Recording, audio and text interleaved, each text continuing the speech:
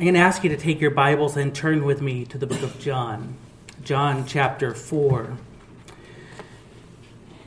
With the Shulky conference coming up and their missions conference, I had thought it would be a good idea to make this Sunday a missions emphasis as well, kind of leading into that. And so this morning at Sunday school, I went ahead and took time so Daryl could have a break and taught on missions. And this morning, I want the message to be indicated that way as well, or directed that direction. If you've had any conversation of depth with me in probably the past 2 months, you know that I've been convicted by the misuse of time, particularly through overscheduling.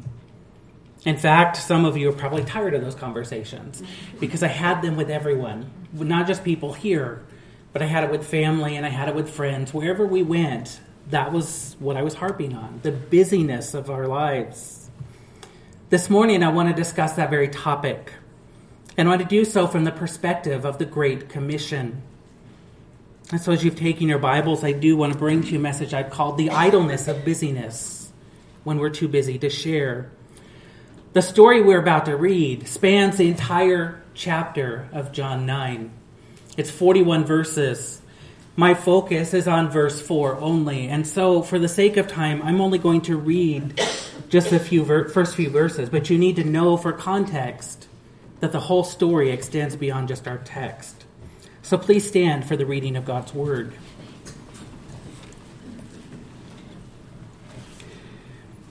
John chapter 9, beginning in verse 1. As he, Christ, passed by, he saw a man blind from birth.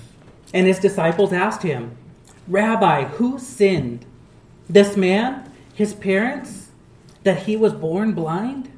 Jesus answered, It was not that this man sinned, or his parents, but that the works of God might be displayed in him.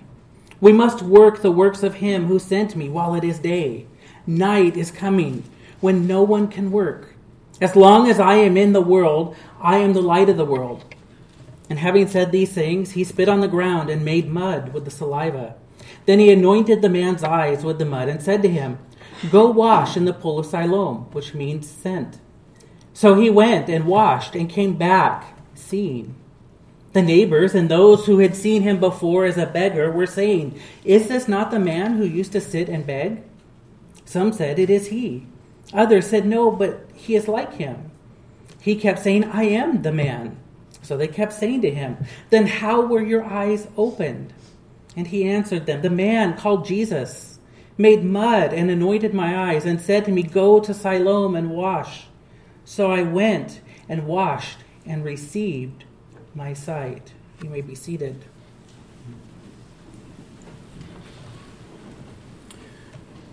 Writing in his journal, David Brainerd lamented, Oh, how precious time is, and how it pains me to see it slide away while I do so little to any good purpose. If you don't know him, David Brainerd was a missionary to the Native Americans in the Northeast. In fact, he was a missionary in the northeastern part of the United States before it was the United States. He only had a few converts in his lifetime, and so he was little known. It was not until books were written about him after his death that anybody really understood who he was, and those books detailed his faithfulness. Brainerd's lament for the use of time was really warranted. I can't say whether he used his time well or whether he squandered it. I don't know. But I do know this. David Brainerd fell ill and eventually died quickly thereafter, at the age of 29. His concern about using his time then was very well founded. Such a perspective really comes from two convictions. First, it comes from the conviction that the good purposes for which he wanted to spend his time came from a good God. As God had called him to serve, David Brainerd desired to use that time available to serve God's purposes. The second conviction is that he recognized the gift of time, that it was just that, a gift. Time is really a blessing bestowed upon us by our Lord. And because the Lord is perfect, his gift of time is also perfect. And yet, most of us lament that we don't have enough time. We're too busy, and we don't have enough time to do all the things we need to do, we say. Such a declaration denies both the perfection of God's gift and the goodness of God's gift. It says that we think God was insufficient in what he gave us. Tom Engstrom is a little more harsh when he says, time in itself is really not the problem, but people who use it are. People who excuse their failures by saying, I don't have time, really are admitting to mismanagement of time. If we threw away money like we throw away time, we not only would be destitute, but we would be looked upon as wasteful. If for every minute we wasted, we threw away $1. But the Lord has bestowed upon us a perfect amount of time. The question is, time for what? He has given us a perfect amount of time to do his will. Our problem is that we don't often prioritize his will. So allow me to propose to you this, that Christians are so busy that they're actually idle. In fact, we have made such an idol, I-D-O-L, we have made such an idol of busyness that the Christian laborer has become idle, I-D-L-E, in the Lord's work. We're so busy with peripheral tasks that we neglect the primary task, which is what? As believers who are committed to God, Jesus has determined that task for us. We call it the Great Commission in Matthew 28. The problem is we're so busy, we don't even have time to engage in the Great Commission. We don't have time to make disciples. We're too busy that we don't even have time to share the gospel with people, let alone spend the time that is required to make disciples. And yet being a disciple maker is the call upon every Christian. The Lord's will is that all of us, regardless of gender, age, occupation, and time, each of us is called by the Lord to make disciples for him. From the story of Jesus healing the blind man in our text in John 9, this morning I want to draw out for you several principles, 4 in particular, of how the disciple maker prioritizes his or her time. Specifically, I want to look at verse 4 of chapter 9. And I want us to look upon the Lord Jesus Christ and see how our King himself prioritized his time during his earthly life, that we may be encouraged to do the same. I want you to note first Christ's mandate. Christ's mandate. The disciple maker prioritizes his time by Christ's mandate. Notice what Christ says in verse 4. We must work the works of him who sent me. Because it was God the Father who sent Jesus Christ, basically, if we reduce these words that Christ says here to their most basic meaning, basically Jesus says this: we must do the will of the Father. We must do God's will.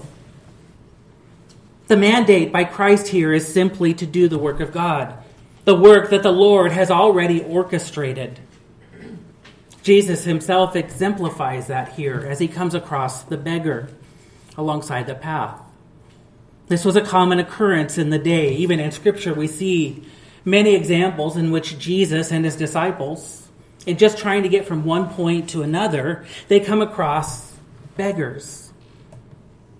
What's interesting here, though, is it's not the beggar that initiates the contact. It's the disciples. And they do so with a philosophical question. Who sinned? And how does Jesus respond? In verse 3, he says, it was not that this man sinned, or his parents, but that the works of God might be displayed in him. This is a fascinating interaction because where the disciples saw this philosophical issue, Christ saw a spiritual need. And as Jesus identifies that spiritual need, he then says, we must do the works of the Father. And then he does exactly that. He heals the man. That's what chapter 9 is. It's a testimony of this man's healing. Jesus, like God, set the agenda there. And then he simply fulfills it. He simply labors according to the works that God has proposed. He doesn't set out his own plan, nor does he allow the disciples to set a plan. He follows the Lord's will. The lifestyle of Christ has always been determined by God's will. We see this in the first recorded words of Jesus. Do you know what those were? They're found in Luke chapter 2. And they occur when Joseph and Mary go to Jerusalem for the feast of the Passover. And after the events, they begin their journey home, only to realize that Jesus is not with them. Kind of seems awkward. How did they not know? But I know plenty of families who have left a child behind. And not just a couple families. I was reading a story of a lady yesterday who said, I was at the park with my kids and I watched my two kids and they were playing, and then I saw the third kid and he was alone. And I was kind of appalled that nobody was watching him. He was unsupervised. Where is his parents? And she realized it was her child. It happens, and it happened here. And so what do? They rush back to find Jesus. And then they begin to admonish him.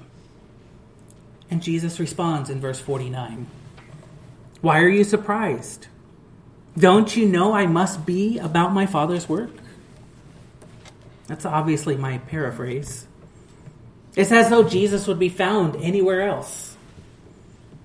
He never strays, he never questions. He simply goes forth and does the Lord's will. From this text, we get this sense that Jesus understood his purpose and his mission, which was to do the work that the Father had sent him for. And it was that work that defined all that Jesus does in his earthly ministry. It's interesting to think about that in light of who Christ is. He is the creator of all things. In him, all things hold together, as we've learned from Colossians. As God, he holds a position of sovereignty and supremacy over all of creation. But even as God himself, Jesus Christ never pushes back against the Lord's plans. He doesn't seek to alter it. He doesn't seek to avoid it. He accepts it. If the supreme Christ can submit to God the Father, who are any of us to challenge his plans? And it's easy to think, well, I don't challenge the Lord's will. I don't question it. But our schedules prove otherwise. Anytime we place our efforts, our plans over the Lord's commands, we've challenged the Lord's will. Look at James chapter 4 from our scripture reading and read with me what it says. Come now, you who say, today or tomorrow, we will go into such a town and spend a year there and trade and make a profit. Yet you do not know what tomorrow will bring. What is your life? For you are a mist that appears for a little time and then vanishes. Instead, you ought to say, if the Lord wills, we will live and do this or that. As it is, you boast in your arrogance. All such boasting is evil. So whoever knows the right thing to do and fails to do it, for him it is sin. We go about filling our schedules and making our plans, planning our lives. That's a biblical concept. We see that in Proverbs 16:9. But we do so without submitting to the Lord when he changes the schedule. We fill it with work. We fill it with our children or our grandchildren's events, our to-do list. We do things like make exercise a priority and ensure we have plenty of time for leisure activities. None of those are bad. In fact, a lot of them are very good when rightly prioritized. James Montgomery Boyce would ask us this: do we apply the same discipline and enthusiasm that we have in other areas of our life to the work of God? We have made such an idol of busyness that we have become idle. We have made such an emphasis on being busy that we actually accomplish less. In fact, we've become so busy, what's the first thing that we cut out? Most of us will answer church. That's true. But it's actually more severe than that. Because if we're willing to cut out our church attendance because we're so busy, what that usually means is we're also willing to cut out those habits of grace. The time in prayer, the time reading the Lord's Word, the time of fellowship, our time with God. We neglect the spiritual life. Do you know what this means, though? It also means that those who are called to make disciples can't. And we miss out on the blessing of making disciples. If we can't attend to our own spiritual lives, how could we ever attend to the spiritual lives of another? And so we miss out on this great blessing of being used by God. We miss out on the blessing of making a difference in somebody's life with the truth of God. When our time is dominated by the physical, the temporal, we lose out on the spiritual, eternal impact. When Jesus came to the end of his life, what did he say to God the Father? In John 17, he begins his prayer. And in that prayer, he says, I glorified you on earth, having accomplished the work that you gave me to do. He says, basically, I did everything you sent me to do. Listen to the description put forth by Kevin DeYoung. Jesus didn't do it all. Jesus didn't meet every need. He left people waiting in line to be healed. He left one town to preach to another. He hid away to pray. He got tired. He never interacted with the vast majority of people on the planet. He spent 30 years in training and only 3 years in ministry. He did not try to do it all. And yet, he did everything God asked him to do. As God fills our lives, he should fill our time.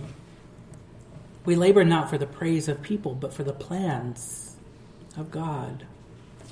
And so, a disciple maker prioritizes his time by Christ's mandate. I want you to note, second, the urgency in the verse. The disciple maker prioritizes his time by Christ's urgency. Jesus not only tells the disciples that they must do the work of the Father, but they must do it while it is light, while it is day, because night is coming when no one can work. Jesus Christ is the eternal Lord. He is timeless. He has no beginning. He has no end.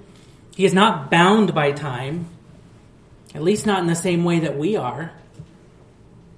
Of anyone, Jesus has the right to procrastinate, to put things off. It's certainly within his own prerogative to postpone his work. But what we get here is the opposite. Rather than delay the work for later, Christ determines to do the work now.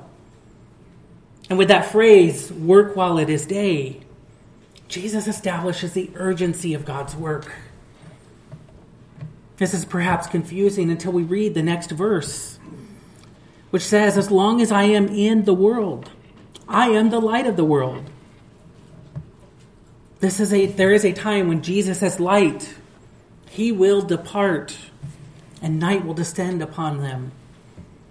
And because we have the rest of the story, we know that coming is the crucifixion of Christ, and the time of night will descend. Even Jesus understood that his physical service on earth was limited by his physical life. This is yet another way in which our Lord has experienced what you and I experience in the flesh every day. Our time and our service is limited by our physical life. And yet, C.S. Lewis shares, the present is the only time in which any duty may be done or grace received. While the work of our hands may be delayed, the work of the Lord cannot. For the disciples, the night is coming. The night is coming when Christ will be taken away. And look what happens when he is taken away. There's a time when, at least until the Holy Spirit comes, their work becomes more difficult. Upon Christ's crucifixion, every disciple defects from the work. Some will deny him, and others will flee. In John chapter 20, the disciples are found hidden in a room. And what have they done? They've locked the door. They've locked off the outside world. Even in the beginning, when they're down on numbers, because they no longer have Judas, they seem to lack direction. And public opinion is definitely against them. It's at an all-time high at this point. Night has set in on their ministry, and that ministry has ceased, and people have turned away in belief. And then Paul tells the Romans in Romans 13, day is coming. Day is coming. That means if day is coming, it must be night. If day is coming, that's returning to Christ's return. And so now night must be upon us until that return. And we see this in Scripture, in passages like 1 John 1, Acts 26, even Colossians 4:10 when we get there, that darkness and night, they are equated to sin and unbelief. We live in a time when darkness of unbelief is spreading. We often talk about the decline of church attendance, but that's really merely a symptom of the problem. And the problem is the decline in a belief of God. It is said in the last 5 years that belief in God has declined roughly 10% to its lowest point ever. And that's just belief. That's not necessarily a practicing person. I don't need to point you to the examples. You can already look around and see what's going on in the world around us and determine that indeed that's true. What we have before us is an increase in unbelief and a decrease in our time to reach those unbelievers. We have more unbelievers, and yet because the Lord's return is imminent, we have less time to reach those people. This is the urgency we see. We prioritize the Lord's work because the days are short. Paul warns the Corinthians that the appointed time has grown short. And therefore he urges them to be expedient in fulfilling the Lord's call. Some of us here have 50 years of life. Others maybe only 20. Truly, most of us don't know how many years of life we have left. Maybe it's only 10 or 5 years. I shared with you the example of David Brainerd, who died at the age of 29. That gave him, 10 years of service? Maximum? There's a basic economics principle at hand here. The less something is available, the more valuable it becomes. Maybe you've heard about that recently. For our time, the less time available to us, the more valuable the time should become. The less time that is available to us, the more we tend to guard it and prioritize our use of it. It is for this reason that the future perspective, that heavenly mindset of the believer is so crucial. We must quit looking at the past, stop living only in the present, as we read in James. We must also anticipate the future. We see the redirection that is established by Christ in our verse of John chapter 9. Look at the disciples and what do? They focused on the past. Who sinned? Past tense. But Christ reorients them towards the future, saying it's not about what happened. It's about what's going to happen. It's about what God's going to do. The idol of busyness has caused us to be idle with God's work. One day we will stand before the Lord in judgment and give an account of our time. And to quote Richard Baxter, "Oh, spend your time as you would hear of it in judgment. Spend it as we would want to hear the Lord commend us, not condemn. Either we will be called upon to give an account for the time we squandered, or God will give an account for the time we spent for Him." And so let us not prioritize by the urgency of our plans, but by the urgency of the Lord's promises. I want you to note, third, the obstruction of Christ.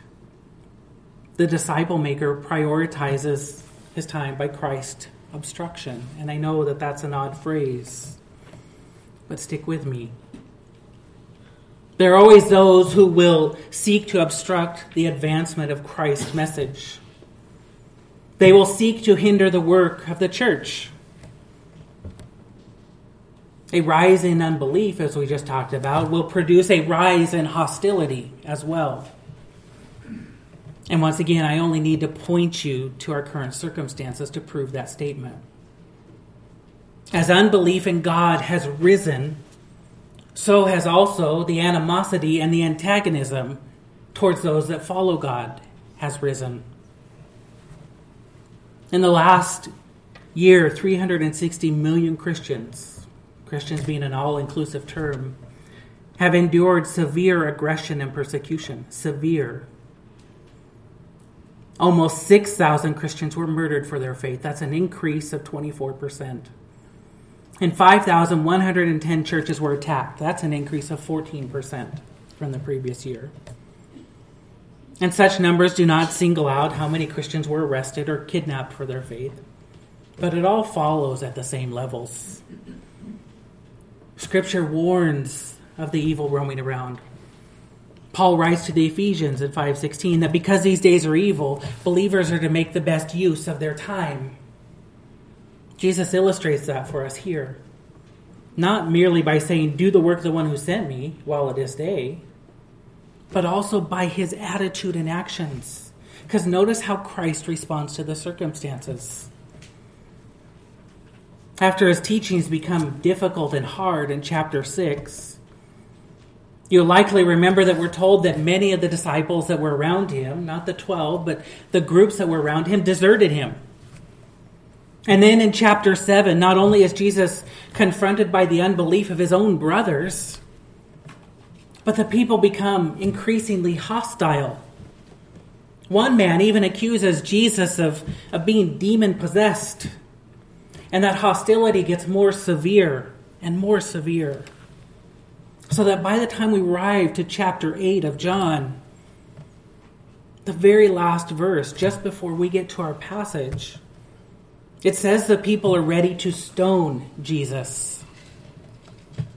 In fact, if you look at chapter 8, verse 59, it says they already have the stones in hand. The rising unbelief in chapter 6 culminates with the rising opposition and hostility in the following chapters. The blind man was healed in chapter 9, and he himself experiences this. He's called upon to give his testimony of what happened. And eventually, he seems to become exasperated with the questioning because he's questioned again and again and again. And he basically says, "I've already told you." But their unbelief only makes them more antagonistic towards him. This is not a surprise. G.K. Beale writes, "Light and darkness cannot dwell together in peaceful coexistence. Therefore, a witnessing church will be a persecuted church." But Christ never deviates from God's plan. In fact, he remains resolute. It's as though this antagonism confirms their need for what he's trying to offer them. So rather than allow them to obstruct his mission, Christ perseveres through it. Paul himself exemplifies this level of perseverance to the Colossians. Colossians chapter 4 that we read this morning, a text that says, continue steadfastly in prayer, being watchful in it with thanksgiving. At the same time, pray also for us, that God may open to us a door for the word, to declare the mystery of Christ, on account of which I am in prison, that I may make it clear, which is how I ought to speak. Walk in wisdom toward outsiders, making the best use of the time.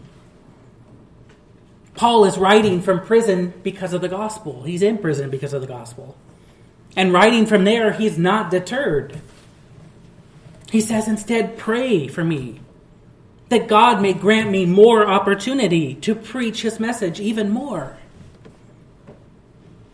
On the verge of death in 2 Timothy chapter 4, we see that Paul understands his time is limited, that he's going to suffer the ultimate punishment for his faith.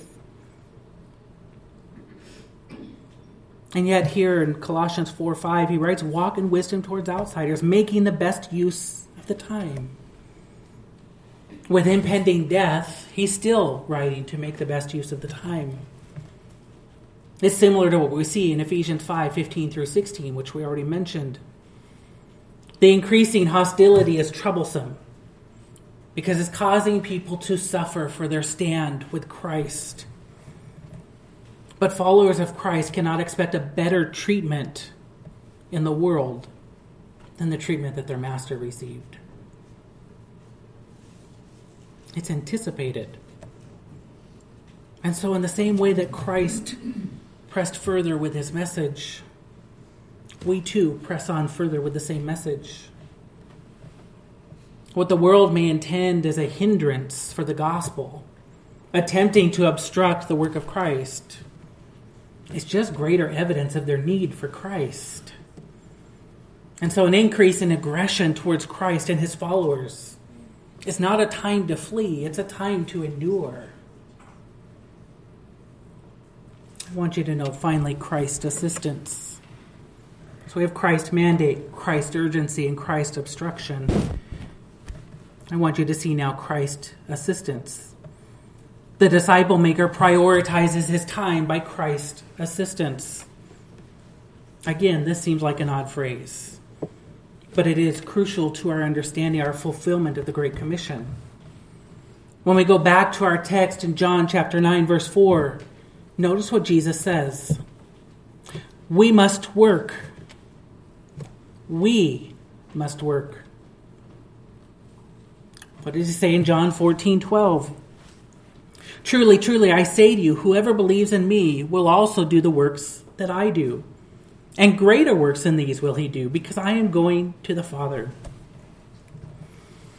As the Lord Jesus Christ works, he always incorporates others into that work. Throughout the book of John, Jesus asserts that the Father has sent him to do God's work. But he always associates the disciples with that work. His work becomes their work. And so by saying we must work, Christ is calling upon the disciples to be part of the Great Commission of the Lord. But neither does he single them out. He doesn't say they must work or you must work. By saying we, Christ includes himself in that work, not excluding himself from the task at hand. Surely this should have offered great assurance to the disciples to know that the Lord that they've been serving is laboring right alongside them. Though the work may be hard, and though the hostility may increase, and the persecution may come, the Lord was there with them, laboring just as much as they were. The Great Commission even comes with this assurance. Matthew 28:20. Behold, I am with you always, to the end of the age. And so although we have this great assurance, Jesus says in John that he is the light, but night is coming. How do we reconcile John chapter 9 when he says, I am leaving soon, with the declaration in Matthew 28, but I am with you all the time? How can he say, I'm always with you, but I'm going to leave you soon? Now, first, we must remember that the Great Commission comes after the resurrection. Indeed, there was a time when Christ left behind the people, crucified and placed in a grave. Night descended. But at the resurrection, Christ overcame death, making him able to assert, I am with you always, because never again is his death necessary. Remember also John chapter 15 and what happens there. In verse 26, Christ promises to send them a helper, the Spirit of truth.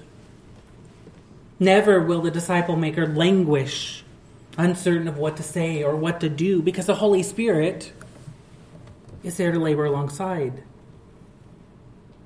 Take this a step further, though, and consider what is the context of Jesus' promise in John 15. When Jesus says, I will send you a helper, what does the text around it say? It's a discussion on the hatred of the world. In verse 20, he says they persecuted him. And so he tells the disciples, be assured, because they persecuted me, they will persecute you. But then again, he gives that great assurance. But you will not be alone in that persecution. I will send you a helper, the Spirit. The problem with making disciples is that most of us are so paralyzed by fear that we do nothing. But Christ has given us assurance that we are not left to labor alone. He labors with us by the work of the Holy Spirit. We may be uncertain. We may doubt. We have often found that simply by turning to someone and saying, can I tell you the message of Christ? You find the Lord will use you, because indeed he is laboring with you. And when that happens, the next time becomes easier. Maybe not necessarily easier to share, but easier to trust the Lord. And trust that he's not left us alone. This is the thing about God. He never leaves us ill-equipped. The disciple maker prioritizes his time by Christ's assistance. If Christ has made himself available to us to do the work of the Father who sent him, should we not also make ourselves available to him for that work? We prioritize our time for the Great Commission by making ourselves available to be part of the Great Commission. According to J. Oswald Sanders, time cannot be hoarded, only spent well. He's not wrong in those words. As a gift from our Lord, time is a manner by which the Lord has chosen to bless us. Time is a blessing from God. He has given it to us, and because it comes from him, certainly he has the right to set the priorities for us then. In John chapter 9, verse 4, Jesus exemplifies those 4 priorities, 4 principles how to manage our time. First, by his mandate. The use of our time is determined by our obedience to the Great Commission that he set forth. Second, by his urgency. We maintain a level of urgency, hurrying along because the time to accomplish that mandate is so short. And we take lessons from his obstructions. While many sought to hinder the Lord's work, we do as Christ does and continue on. And finally, we prioritize the Great Commission because of his assistance, because he has promised to go with us in that work. There's a make-believe story of a firefighter who, upon receiving the call of a blaze at a home, he shows up, but he never gets out of the truck. As the fire rages on, growing worse and worse, he continues to sit there. Paralyzed by fear of what may happen, he's unwilling to step forward. And when it's all said and done, a family of 4 and their 2 pets die. What would you expect to happen in those circumstances? As people who desire justice, we would expect the firefighter to be held accountable for his actions. And in fact, we've seen circumstances in which the worker, whether it be fireman, policeman, a medical worker, a doctor, they have neglected their task. And not only do they lose their job, but often they're brought into court and stood before a judge and a jury. And a trial ensues, and that person is charged with some form of negligent homicide. Negligent in his work, a dereliction of duty. The individual is guilty. We would expect nothing less. Isn't that what we do with the Great Commission? Our time is so valuable that we spend it on everything. But we do it at the expense of fulfilling our duty to make disciples. And we do so while people are dying. If the Lord placed us in the same courtroom setting as the fireman was, some of us would probably hope for reprieve based on the justification, well, I just didn't have enough time. We must master our minutes, or we will become slaves to them. We must use our time, or our time will use us. Let's pray.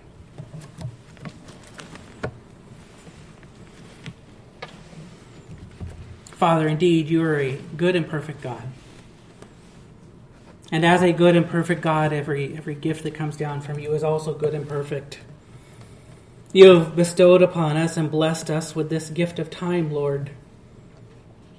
Father, we're so grateful that although it is not something you need because you're beyond time, Lord, you knew we did, and so it is a gift for us.